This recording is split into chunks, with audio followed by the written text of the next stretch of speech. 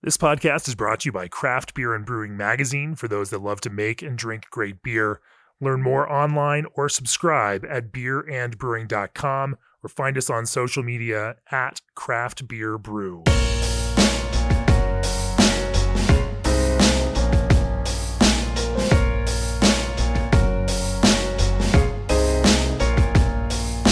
It's episode 295 of the Craft Beer and Brewing Podcast. I'm Jamie Bogner. Joining me remote from Des Moines, Iowa, is the team from Barntown Brewing. Pete Faber, Grant Brower, Cody Geyer. Did I get all those names right?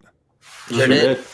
You know, we just finished up the IPA issue of the magazine, and interestingly enough, I don't want to. I've already spoiled things for you guys. Last year in our IPA issue, you scored a 98 with your Neon Hazy IPA. This year in the forthcoming IPA issue, your double IPA Stink Stink Stunk also was the top score in the double IPA category with another 98. And so I got to thinking, I wonder what these guys are doing at this, out there in Des Moines, Iowa, making such high quality hazy IPA. And so I reached out, and here we are having this conversation now. We're going to talk about all that. And I should also say your Colts did pretty well too with a score of 92 in this forthcoming issue, making some great beers, both across those ale styles, and we're going to tap into how it is you're doing those things, how you're finding those ways to make creative and compelling beers that certainly are resonating consistently with our blind judges. And then we're going to talk about some other brewing processes you guys are involved in too. Before we do that, G&D Chillers, the brewing industry's premier choice for glycol chilling, are proud of the cool partnerships they've built over the past 30 years.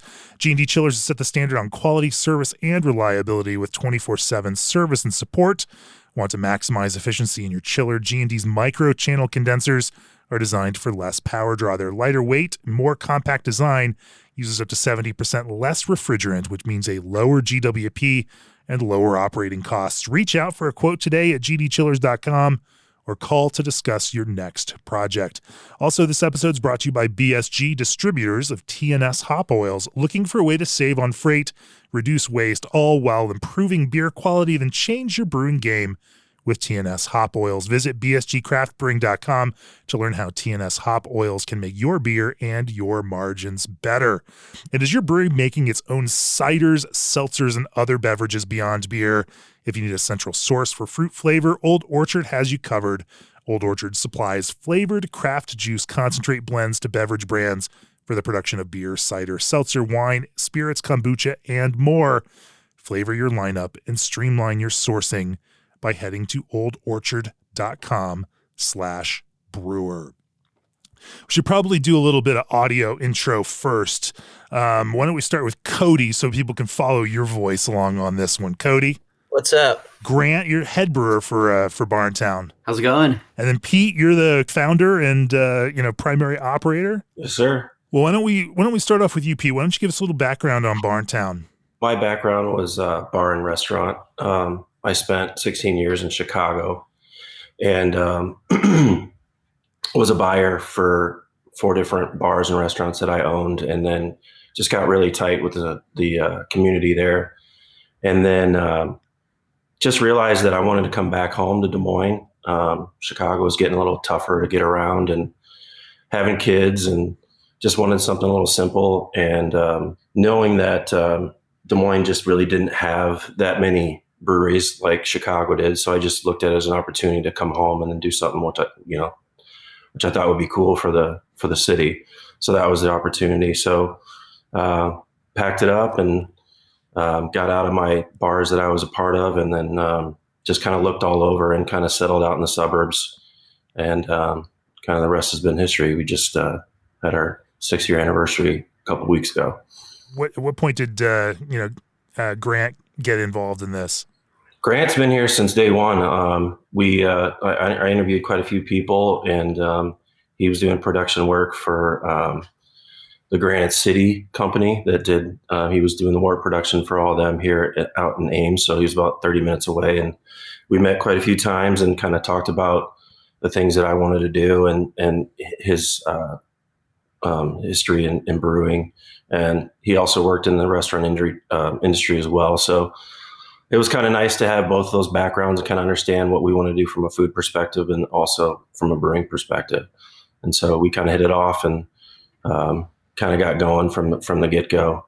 Grant, how did you guys, as you started envisioning this beer program for Barntown, how did you, start to shape that?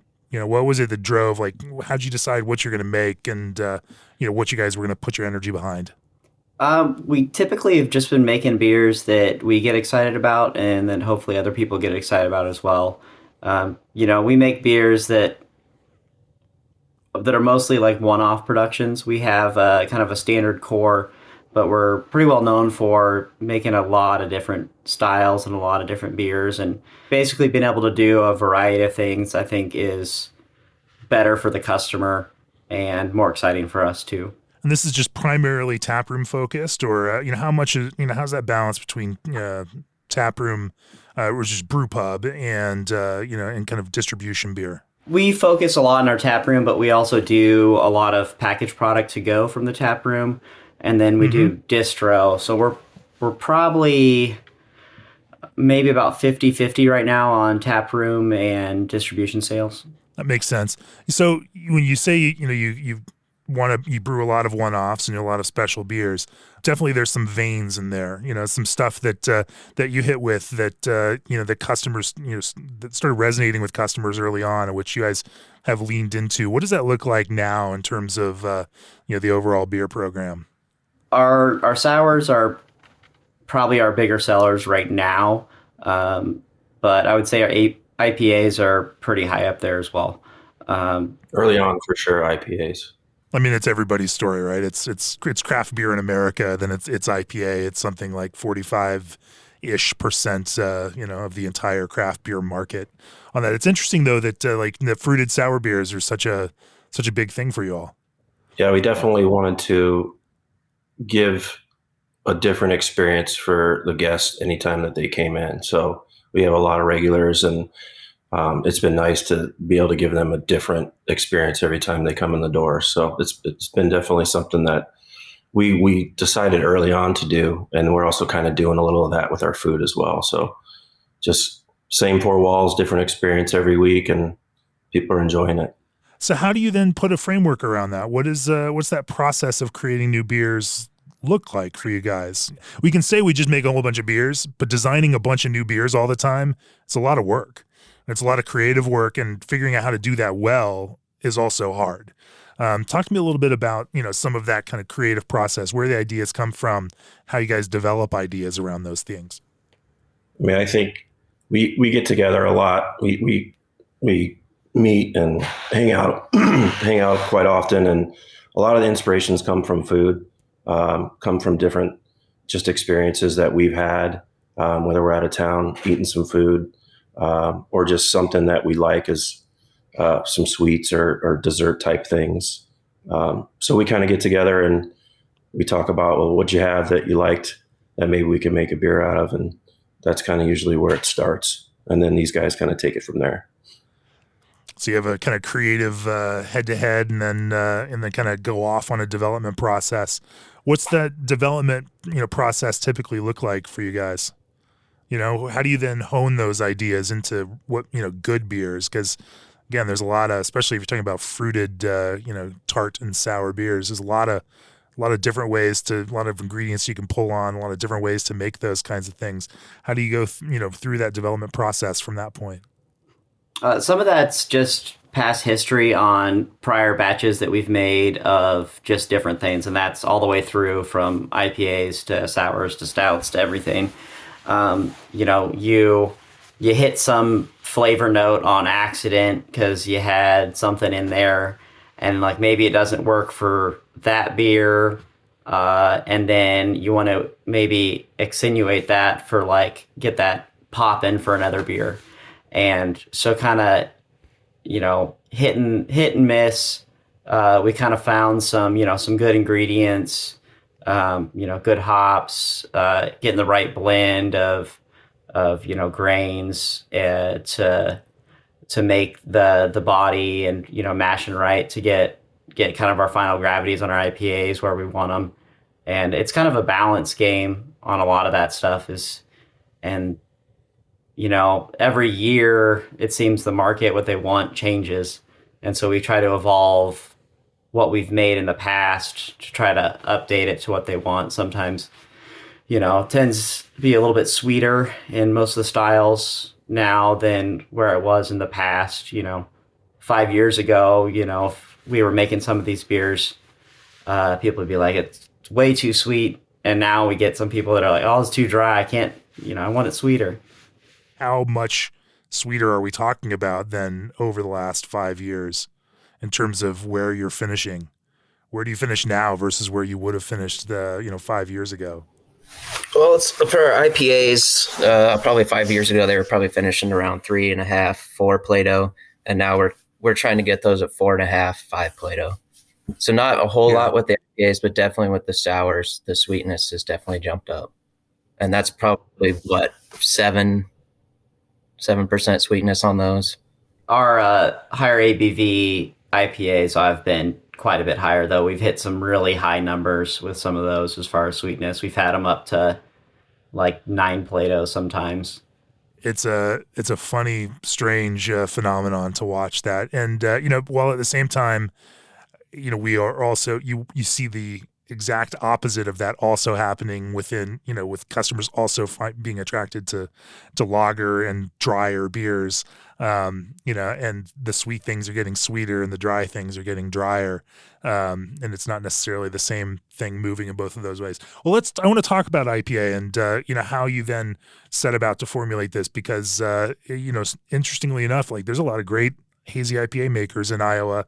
One very large brewery that's putting their hazy IPA and hazy pale ales out on a very wide footprint across the country. And so the audience in Iowa is used to good, well-made hazy IPA, and they have high expectations about that. And obviously, you guys are brewing this in a interesting and compelling way. So I want to talk about how you all formulate that beer for you all. Before we do that, AccuBrew announces the addition of specific gravity to their suite of brewing tools. AccuBrew is a revolutionary fermentation monitoring system. Their mobile app and stainless steel CIP-ready sensor work together to predict specific gravity every 15 minutes. Detect problems before they ruin the batch, share data, make notes, control access, and schedule reminders anywhere, anytime. AccuBrew is your set it and forget it solution to tracking every batch. No more samples, no calibration, and virtually no maintenance. Join the AccuBrew community today and experience 24/7 peace of mind. Visit with the developers at booth 2935 at the 2023 CBC Brew Expo America. Also, ProBrew has always been a dedicated and trusted partner to breweries, especially when they make the leap to canning their product. That's why they only sell rotary can fillers, which significantly reduce product waste and produce higher quality product than an inline can filler. Need proof? Visit ProBrew at booth 433, as well as at their party at Yazoo Brewing at this year's Craft Brewers Conference in Nashville. To RSVP to their event or schedule time with them at the show, visit them at probrew.com/CBC or email contact us at probrew.com. ProBrew, brew your beer. So let's talk about designing hazy IPA. Obviously, I'm sure, as you mentioned, things have changed over time. As you guys got started, and as you've now, look at it, what did you guys set out as some fundamental tenets of the way that you brew hazy IPA? How did you decide to do it, and what does it look like now? And maybe we'll start with a beer like Neon, looking at a single hazy IPA. What does that look like from a beer design process? And maybe we'll start talking about malt. We've had kind of a generic mix of wheat, oats, and Pilsner malt that has really worked well for a lot of IPAs. And so, if we're going up to, a real high gravity, sometimes the percentages we kind of tweak a little bit, but, we can kind of, hit the ABV we want for the beer we're making. And it took us a little while to kind of get that right blend that we like. But I think we've got a pretty decent blend, but we typically use malted oats and white wheat and then Pilsner malt on a lot of the IPAs. Is there a specific Pilsner malt that you guys, are attracted to? The Pilsner malt we predominantly use is the RAR Pilsner. We really like it. It's got a lot of those traditional Pilsner notes. We've used a lot of other Pilsner malts, and we'll switch here and there. But that's been a pretty good workhorse for us. And so we've been kind of sticking with that. But we've used a lot of other products throughout the years. That's just the kind of one we fell into as our kind of standard. Sure. Now, why blend, oats and wheat in this process? Oftentimes brewers I talk to will choose one or the other just out of, kind of simplicity. And what do you find out of a blend of those two? We use quite a bit more wheat than oats. I wouldn't say our oat usage is heavy by any means, but we do use the malted oats, and those have given us, I think, a much more stable product for the most part. I think we get a little less of that, I don't know, hop burn. I think when we use less of the oats and more wheat. And the malted oats seem to help with that a little bit too. The burn, what do you mean by that? Just kind of that resiny green notes that don't seem to settle out sometimes. You're just kind of waiting for them, and you're just dropping as much of the hops out as you can. And when we go real high in oats, it seems to take a little bit longer, a little bit more protein maybe. Interesting. So it's grabbing onto some of those compounds and holding them more in suspension, whereas if you're using a higher percentage of wheat, that seems to clean up a little bit faster. Yeah, it seems to be a little bit better, but we still like a little bit of the mouthfeel of the oats, and so we've got it to a level where we're pretty happy with where we're at for the percentage. Rough percentages for those kinds of things, or so we're typically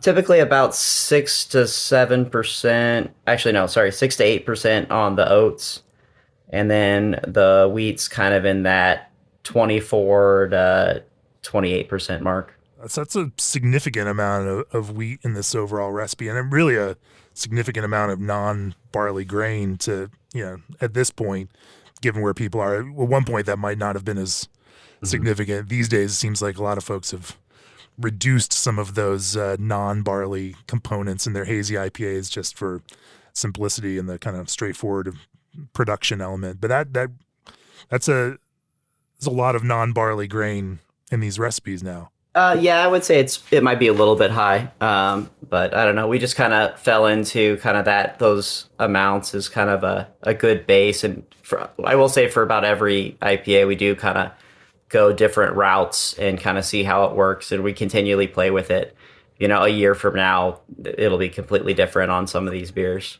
It's always the hard thing about having these conversations, because this is just a snapshot in time, and things will keep moving in different directions. Are there specific wheat and malted oats that you really love when you're making these things? We've been using the raw malted oats for the most part, but Simpson's also has a really solid product, and so we've been getting that as well. As far as wheat, I'm not a huge, they all are pretty close to the same to me, to be honest.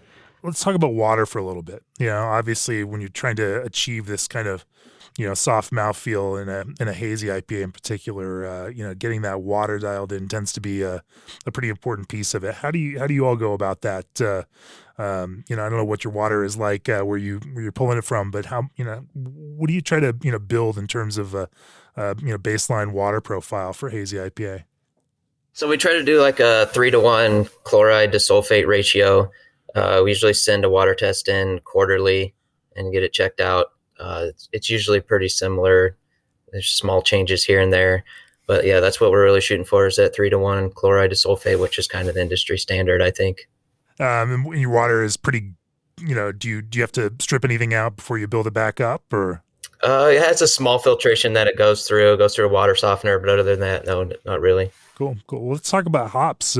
Like most brewers, I suspect you have some core things that work, and then you find ways to manipulate some more some smaller variables along the way to make sure that you're still going to come across get something that you like out of us. How do you then think about building hop combos for Hazy IPA? Is there a go-to base that you use? And then, how do you develop out from there?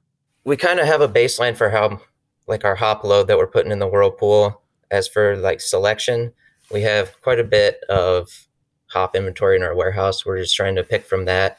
But you always try to pick like a banger hop. You always want to throw in something that people get excited about, whether that's Citra, Mosaic, something like that to help round it out.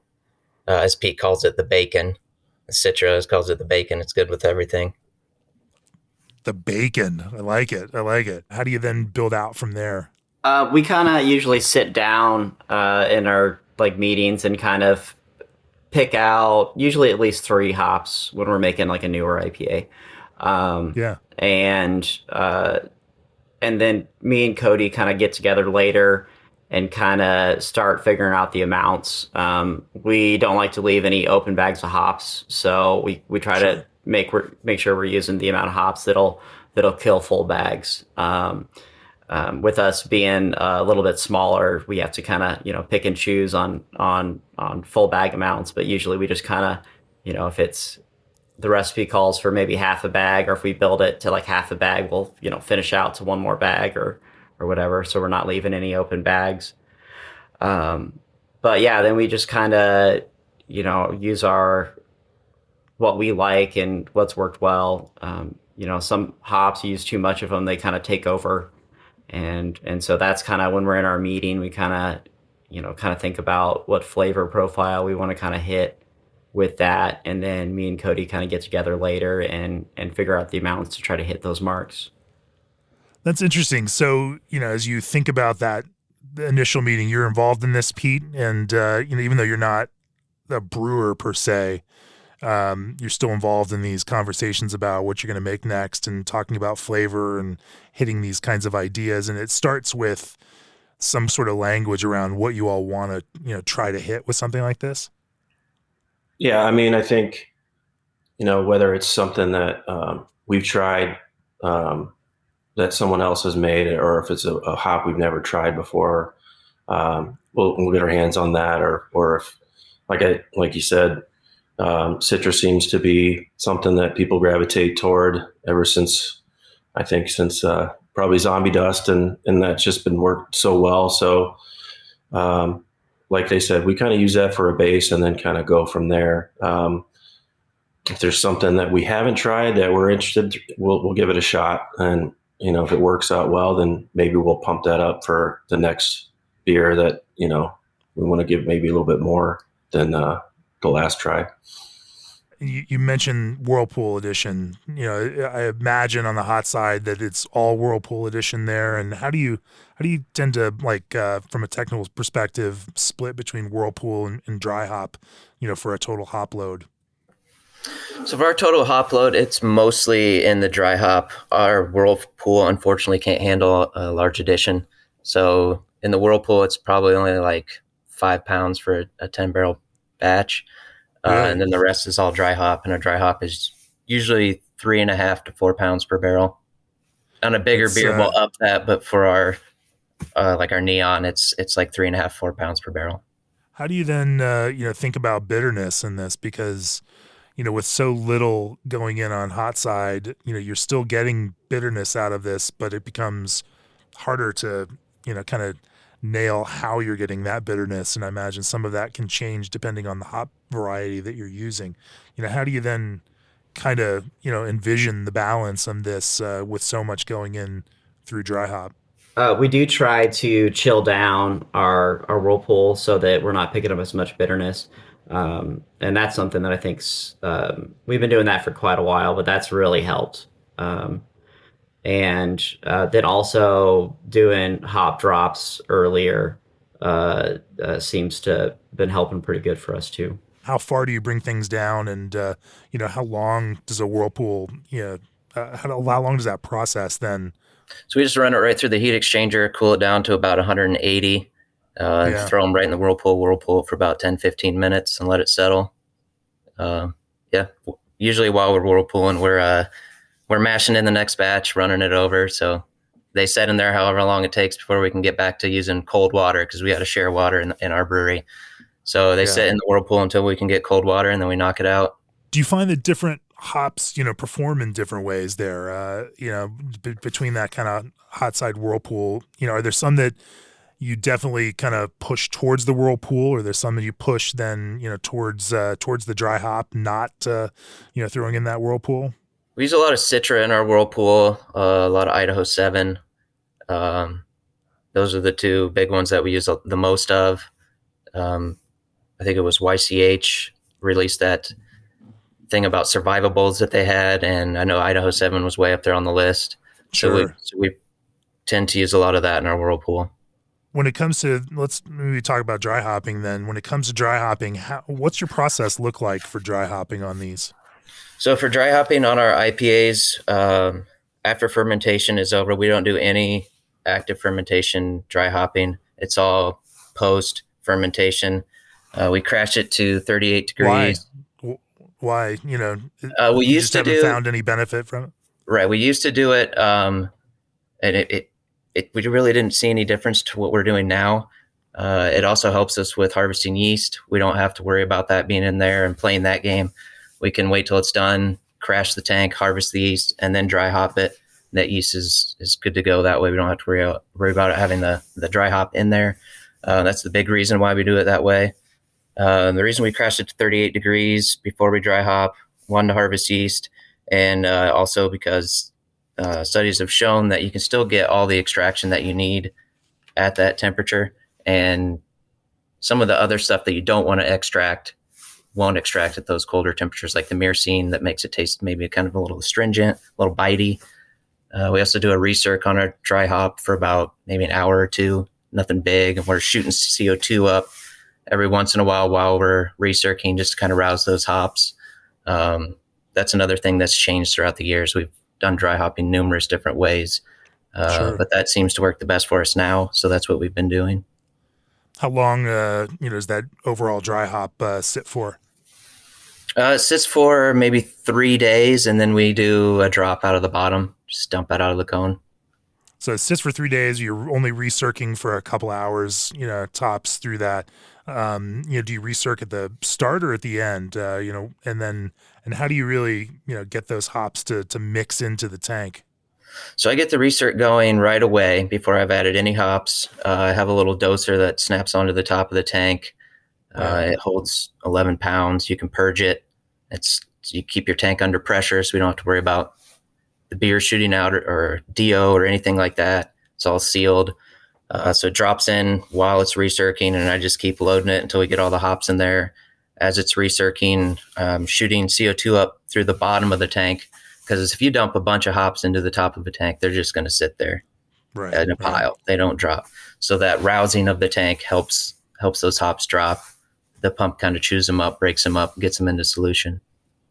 I think we've got a little bit more to talk about on IPA before we switch gears and talk about fruited sour beer. Before we do that, from the rotatable pickup tube on Rogue Brewing's pilot brewhouse to the integrated hopbacks on Sierra Nevada's twin prototyping brewhouses, SS Brewtech has taken technology they invented, working with world-renowned industry veterans, and made them available to every craft brewer. To learn more about SS Brewtech's innovation list, head on over to ssbrewtech.com. Also, 100% recycled, 100% recyclable, and reusable PakTech handles are the sustainable solution to handle your craft beer. PakTech has been a leading producer of secondary packaging for the craft beer industry for over 30 years, and their handles are found across the globe. By fully embracing the principles of circular economy, PakTech helps customers meet their own ambitious, sustainable goals. 100% recycled, 100% recyclable, and reusable, PakTech is the sustainable packaging solution for your craft beer. Order your free samples today. Call 541-461-5000. That's 541-461-5000. And Berkeley Yeast, the creators of Tropics Yeast, which produces massive notes of guava and passion fruit, now bring you Thiol Boost. Berkeley Yeast's Thiol Boost is pure liquid thiol precursors that take Tropics to the next level. Add it to the fermenter when you pitch the yeast and prepare yourself for tropical fruit nirvana. The concentration of precursors is the same in every batch of Thiol Boost, so you can predictably tune the level of tropical flavor by adjusting the dosage. Mention this podcast and get 15% off your next order. Berkeley Yeast, ordinary yeast made extraordinary. let's talk a little bit about hop flavor and mechanics in there too. You know, certainly the hops you choose impact the flavor and aroma, but they can also impact the mechanics of the fermentation and mouthfeel and some of these other pieces. Do you take that into consideration? As you're building some of these recipes, the way that especially maybe some of these southern hemisphere hops can work in ways that are a little bit different than others. Yeah, we definitely try to take the individual notes or characteristics of the hops and we try to make a blend where they pair well with each other. But that goes all the way back to building the start of the beer too. If we kind of have the flavor profiles that we want, and we kind of know which hops we have that will get that. And one of the issues too is just getting different varietals of hops. You'll get different notes, and then we also have to take that into account. And so sometimes when we get a new lot of something, it's we got to brew a beer and figure out how it tastes. And so you don't want to go all in on a new lot of hops for a core beer that people have an expectation of already. Our Citra and Mosaic have been super stable and very, very good. I've been really, really happy with those. And so those haven't been too much of an issue that we had to mess with too much. But I will say, when we get new lots, and every year is different for different varietals, and we do a lot of different types of hops with IPAs. And so it's, we got a plan for a lot of that stuff. But I think we have something in our head, and I think we usually get pretty close to what we want for the most part. So how does that work? Say you get a new lot in, you just find a way to work it into 10 or 20% of a mix, and try to see how that expresses there before it becomes a 50 or 80% Citra beer or something along those lines. How does that look for you guys? Typically, for a newer one, we probably wouldn't use more than a third of that in a hop bill. And some hops too, there's just certain characteristics of them to where even 25% you may not even want to go, because you may not want to go all in on cashmere or something like that if you don't know where that lot's going.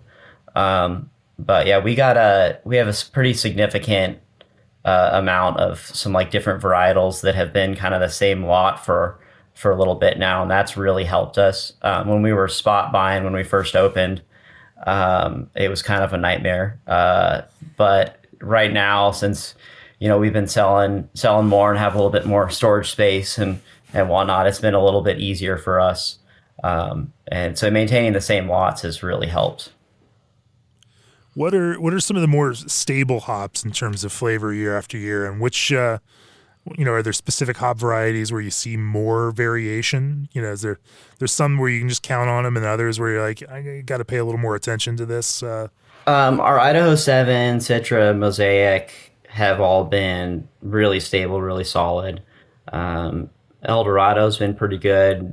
Every once in a while, you get kind of one batch that's a little more bell peppery or whatnot. But that's been really good for us.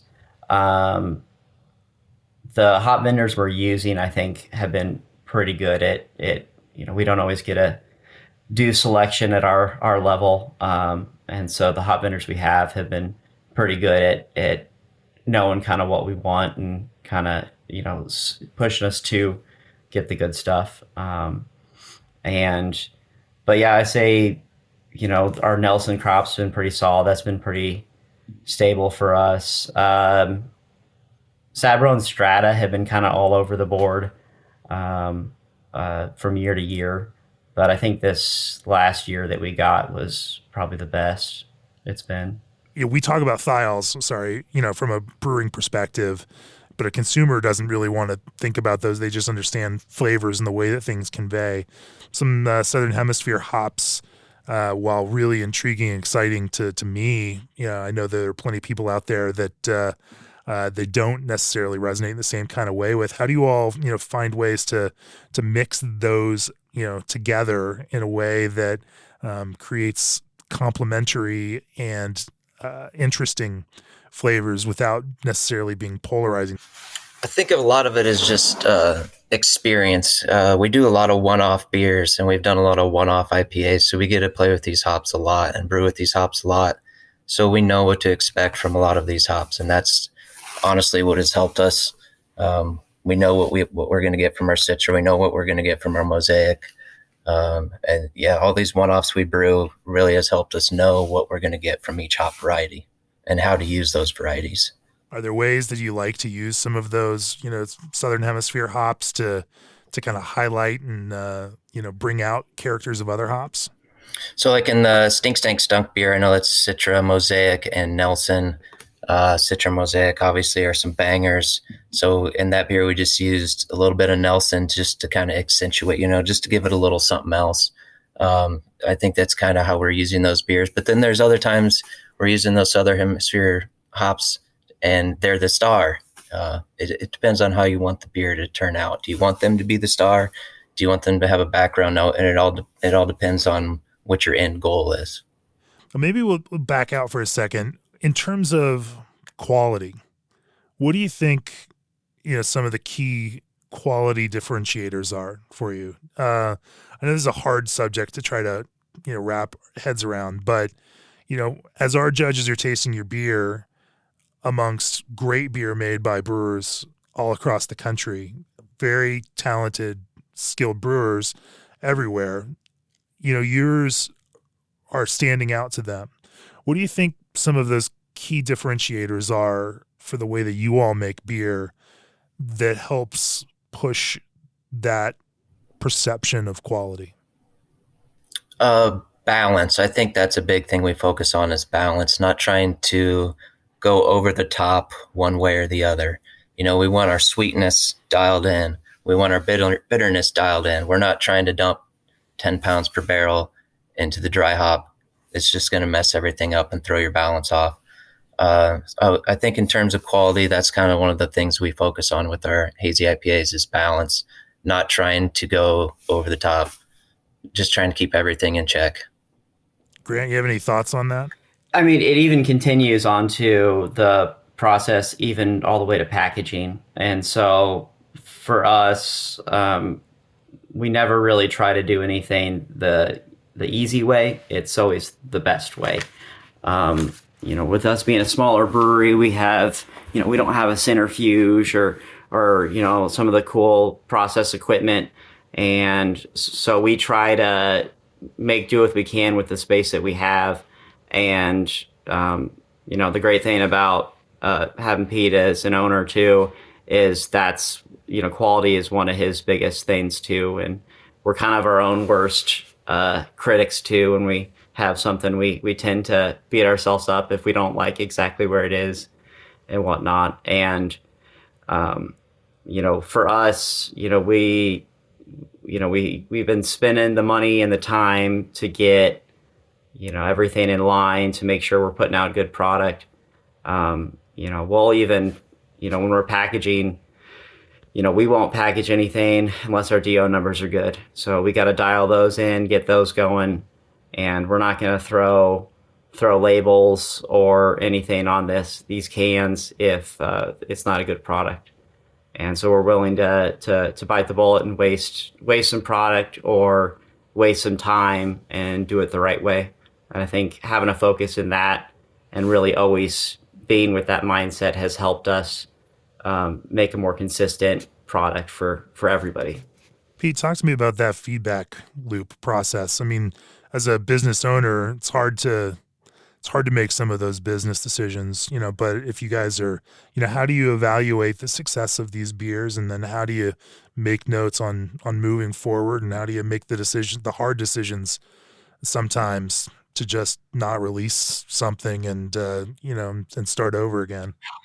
It's funny. Sometimes we all obviously taste together, and there's usually somebody in the group that doesn't like it. Right. So we're all looking at each other and trying to figure out, what's the best. So sometimes it's just simply by a vote. Other times, something unfortunate happens. This week, there was a gas leak in our building that had nothing to do with us, and we had mashed in, and we had to dump everything. So, those are things that, whether controlled by us or not controlled by us, we tend to have a chat about it. We are in really good communication about everything, and um, there's a lot of good beer out there too. So we just want to make sure that we're putting our best foot forward anytime that we're packaging or anytime that we're marketing anything or brewing anything that we do. We want our community to be proud of us, and we also want to put out a good product for the community as well. And that is great in principle, and it's a lot harder when you see dollars going down a drain. Okay, well, we've talked about Hazy IPA. We've talked about that quite a bit. Let's talk a little bit about another style of beer that you all make quite a bit of, which is tart fruit beers. And I know you all call them sours. Maybe I think using this language of sour is maybe a little overplaying the way that those things are actually perceived and consumed by customers. I think it's something that we're all struggling on a broader industry level around, and we tend to now call them tart fruit beers because that's really more what they are than sour. Sour has such negative implications for some people, and these are really, they're acidic, but not any more acidic than the fruit itself is, or the juice that people might associate with these things. So let's talk about that. You mentioned earlier in the creative process that you taste other things, you bring some ideas around there. How do you then create these beers? What is that process of creating acidity and building a base that can support these kinds of fruit flavors? What does that look like for you all? There's a lot to it. Our sour program has changed drastically in the years. We've kind of put ourselves into we've been making a lot of gluten-free based sour products more lately. That it's kind of opened us up to a new market of consumers that, to be honest, when we first started doing it, it was real rough because the gluten-free people don't trust it right away, and it takes a while to even know that a brewery is making product like that versus they can go to cideries or drink wine, but just in our facility alone, if we have wheat, they're not going to trust it, kind of thing. And so that took us quite a bit of time building that. But kind of where we started was, we've done some wild sours, but we're really started doing a lot more kettle sours when we first were going. And we built quite a few really fun brands off that, just trying to figure out the right mix of, how to get things to taste like kind of like muffins or cobblers and whatnot, and kind of figuring out the right amount of cinnamon to give a hint of like a baked flavor, but you don't want a cinnamon bomb so that someone's like, oh, it's too much cinnamon. And so we've made a lot of different beers, and we haven't always hit the flavors we wanted, but working off that past history, we can kind of figure out the right ingredients on where to get certain things. Even with fruit vendors, it's all over the board on, citrus fruit. I have one vendor that is the best citrus fruit, and I always go to them. And then, there's some other products, we've been getting more away from the puree products because we add so much, it's hard to even get it to settle out sometimes. So we've been using more concentrates, and with those processed concentrates, you also don't get some of the flavors with some of the fruits. And cherries, I think, are one of the best examples of that. Is you don't get, if you use cherry concentrate, you don't always get that like tanniny taste that I think is really pleasant, and I think it works really well with cherry-based beers. But sometimes with cherry concentrates, it's almost more, I don't know, not quite Kool-Aid-y, but just weaker maybe tasting. And then how do you go then and build back some of that depth to it? So we've been doing, for some fruits, we just feel that you need puree or you need a blend of puree and concentrate to get the flavors you Right. need. And we just kind of bite the bullet, try to let it sit in the tank longer, try to drop out more of the puree. Or sometimes we want a lot of that puree and we'll spin the tanks while we're canning to try to get it evenly distributed into every single can, kind of thing. We've been getting just away from that in general, just for consistency standpoint. And I think, at least in our market, I think the not as thick stuff seems to be doing all right. It's not a race to who can make the thickest beer anymore, I don't think. At least not for us.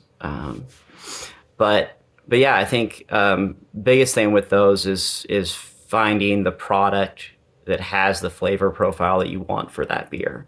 If we're using something that needs an accent of cherry, I don't need to source a ton of cherries from one vendor if I'm not ordering anything else from that vendor. And so, yeah, we've got probably, I don't know, 4+ fruit vendors we buy from for different fruits. And each fruit of theirs is kind of like our go-to for them. And I think that's pretty well the start of where most of our sours start for a lot of the fruit-based stuff. You mentioned, making more beers for the non-gluten crowd. Now, this is a subject that is close to me. One of my youngest son is celiac, and we're very focused on, on gluten consumption for that same reason. And what you mentioned is right. If there's gluten-containing ingredients in the brew house, it can be it's hard to market something as gluten-free if there's any of those ingredients around at all. But then building that kind of confidence, is also important for the crowd. What does that process look like for you? Do you market these then as seltzers? Or is this like for these non-gluten based, tart fruit beers? Is that do you call it that? Or are you using other kinds? Is this just a dextrose, kind of sugar fermentation? What does this non-barley based and fermentation look like for those kinds of beers? Like the biggest part of it is, I guess we've been marketing them as the gluten-free sours. For now, I mean, we'll probably always change marketing. That's what the nature of that, how that goes. But yeah, it's the hardest part is you need a gluten-free yeast as well. You can't just throw a lot of yeast in there because not all yeast is propagated and a lot of it's propagated in beer bases. Right. And then with, having something as gluten-free, I think the federal minimum is 20 parts per million. And I know for most people that are celiac, that's not good enough. Right. And so we can get tests done as low as 10 parts per million. But essentially for us, it's a ton of cleaning. It's items that don't get used for anything else but gluten-free products. And it's more of a process of cleaning than it is anything. Because we have to, I think good cleaning practice in general are good. But also with a lot of this product, we're adding unfermented fruits as well. And so we also need it to not ferment as well. Yeah. And so there's a lot to that. We pasteurize and do a lot of stuff to maintain quality control. But one of the biggest things with that is and just through our whole process in general is just trying to maintain really strict cleaning protocols and quality controls and records of everything. How at your scale, how do you pasteurize? Or do you have a inline pasteurizer? Do you do batch pasteurizing? How do you hit that kind of stability in these without allowing that fruit to re-ferment? So we have for cans a batch pasteurizer. It does not hold a lot, and it takes a lot of labor to load and unload. It's a tremendous amount of work. You even have to seam meters into the cans and load those and test those. You would think that, oh yeah, if I just run it for this heat for this long, it'll be the same for every beer, and it is completely different for every beer. And Really? yeah, even in our batch pasteurizer, there's different like hot zones where it won't get hit as hot. It sprays water down the top of the cans. And so we try to put the meter in essentially the worst spot where it doesn't get sprayed as well. And so we know that's basically the lowest reading of the PUs. And then when we're reading that, we know basically all the other cans are better. But yeah, and even the start of a batch of beer, if it's a really, really, really thick beer, your pasteurization units will be real low if you run it for the same time as like a thin beer. And even if a beer seems thin and it's a high percentage of fruit juice, your units are still going to be pretty low if you don't run it for a good amount of time. So thickness, but it also gravity itself, has some significant impacts on that. Oh, that's interesting. From a consumer perspective, I think it's interesting that you mentioned that this is moving towards a non-gluten base, for these kinds of beers. It's something that I actually had talked about and was thinking about, 2 years ago. Like, I think there's probably this next outcome for this style of beer that doesn't need to have a full barley beer base, because that's not the point of those beverages, really. People are drinking them for the fruit flavor, and that's what they want out of them. Going through creating a wort base for that you're just going to try to strip out and minimize seems like an exercise that doesn't help the product itself. So it's interesting to see that. But does that, from a consumer standpoint, Pete, like, do you find that it just makes that more, obviously it makes it more accessible to people that might not be consider themselves beer consumers, but it also kind of creates an avenue for people to get into consuming at a brewery, and a product that they may not have they may not have thought of a brewery as a place for them before that kind of thing existed for them. Yeah, it's definitely taken on a journey for sure. Our tap room, we started out with liquor, and then we became a distributor, self-distributing. So we had to get rid of liquor, and so we could only do wine.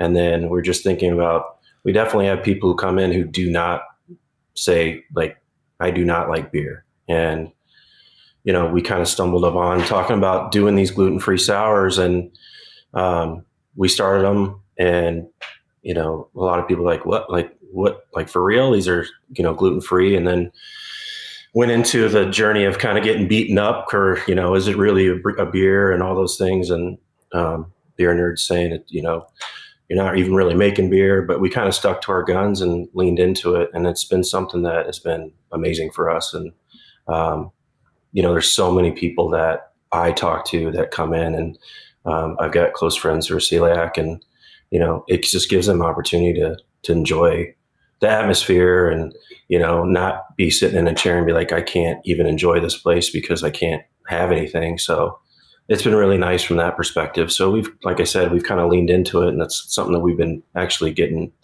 pretty well known for. So it's been great. Obviously, there's lots of ways to look at this. I tend to lean onto the side of, especially for breweries where the tap room or the brew pub is the focus, that creating an environment that's more welcoming, that lowers some barriers of entry, and that makes people feel welcome, no matter what their own personal tastes or personal health background is generally a good thing. And that doesn't mean that every brewery has to do that way. There are some that want and need to have more focus in the things that they produce, and that's great also. But it is a good thing in general, I think, for craft beer, to find people where they are and bring them in. And people will go on their own different craft beer journeys from that point. But if you throw those barriers up from the very start, then it becomes a much less welcoming community for people in general. And so I think that I like that approach of finding a way to make this an experience that more people can experience and build positive vibes throughout all of this. Let's talk about this kind of bigger picture for Barntown. What do you guys hope to achieve? What do you if you're looking at the business 5 years from now, what do you think it's going to look like? What do you hope that it's going to look like? And as you started this, with every business, you come in with some idea of what you're going to be. And then the process of being in business shows you what your consumers want from you. And then you have to try to figure out where to go from there to what it's going to turn into. If you're looking at it now, 6 years in, what do you think the next 5 years hold for you? Well, first of all, the first 5 or 6 years was surpassed every expectation for sure. Moving forward, we have plans to expand. We've been looking a lot at those kinds of things, and it took me 3 years to figure out that I actually wanted to open the brewery. And so making moves is kind of a slow process for me anyway, but things are great. And like, for me, I just want to give these guys some more room to do what they can. And like Cody had mentioned that, during a day, they're waiting on water from someone's working on something. They got to wait to get something done. So just from a pure execution perspective, we need to expand and, give ourselves some more room. Are there brewing challenges that you hope to tackle here beyond just some of the production mechanics? We have quite a setup of beers that we have coming out this year that'll be new. And then last year, we really kicked it up with a ton of new beers that we did smaller batches of that we didn't necessarily get to make as much as we wanted. So once you make a smaller batch and it's just gone in a week, you don't get a whole lot of people to try it. So ramping those batches up and getting some more product out to more people is something I'm really excited about. I really enjoy making stuff that people enjoy. And so, I don't always have to enjoy it myself. But if I'm making something that I'm happy with and other people are happy with, that's a win-win for us. And we've got quite a few beers that I'm pretty excited to make more of this year. And then I'm sure we'll think of a bunch of random off-the-wall stuff coming up here in a few months that we'll add to the list as well. Yeah, it's funny. We'll make a beer that our Pilsner or lager that we're super stoked about, and it will just sit and sit and sit, and we'll make a gluten-free fruit bomb, and it's gone in 5 days. And I came to the guys. I'm like, "Are you guys all right with this? I know that you came and we all did this to brew, and we're doing this different thing now. I'm like, are you guys cool with that?" I'm like, "Yeah." That's to Grant's point. We want to make things that people enjoy, and it's not always us having to drive the bus. You know what I mean? So if people are enjoying it and coming to the tap room and taking 4-packs home, and we're selling in stores, then we're happy. That is a great place to bring this to a close. G&D Chillers has partnered with 3,000 plus breweries around the country and offers 24/7 service and support. T&S Hop Oils help you save on freight and reduce waste while improving beer quality. Try Old Orchard's flavored craft juice concentrate blends in your next craft beverage. AccuBrew is your set-it-and-forget-it solution to tracking every batch with no more samples. ProBrew's solutions are specifically designed to help you brew your beer. SS Brewtech has taken tech they invented working with industry vets and made it available to every craft brewer. PackTech handles are the sustainable solution to handle your craft beer, and Berkeley Yeast's Thiol Boost is pure liquid thiol precursors that take tropics to the next level. If you've enjoyed this podcast and any others, please go to beerandbrewing.com, click on that subscribe button, show us that it matters to you. Pete, if people want to learn more about Barntown, both in real life and out there in the digital space, where do they find more about you? So online, we're at barntownbrewing.com. We're actually in West Des Moines, Iowa. So we're a little bit west of Des Moines. Right on the border of Waukee and West Des Moines, so we like to call it West Des Waukee. But online, we're Instagram and Twitter, Facebook, all ending Barntown Brewing. Fantastic. Well, Pete, Grant, Cody, thanks for joining me here on the podcast. It's been fun talking to you guys about brewing. Cheers. Thanks so much for having us. We really Cheers. Thanks for having us. Thank you.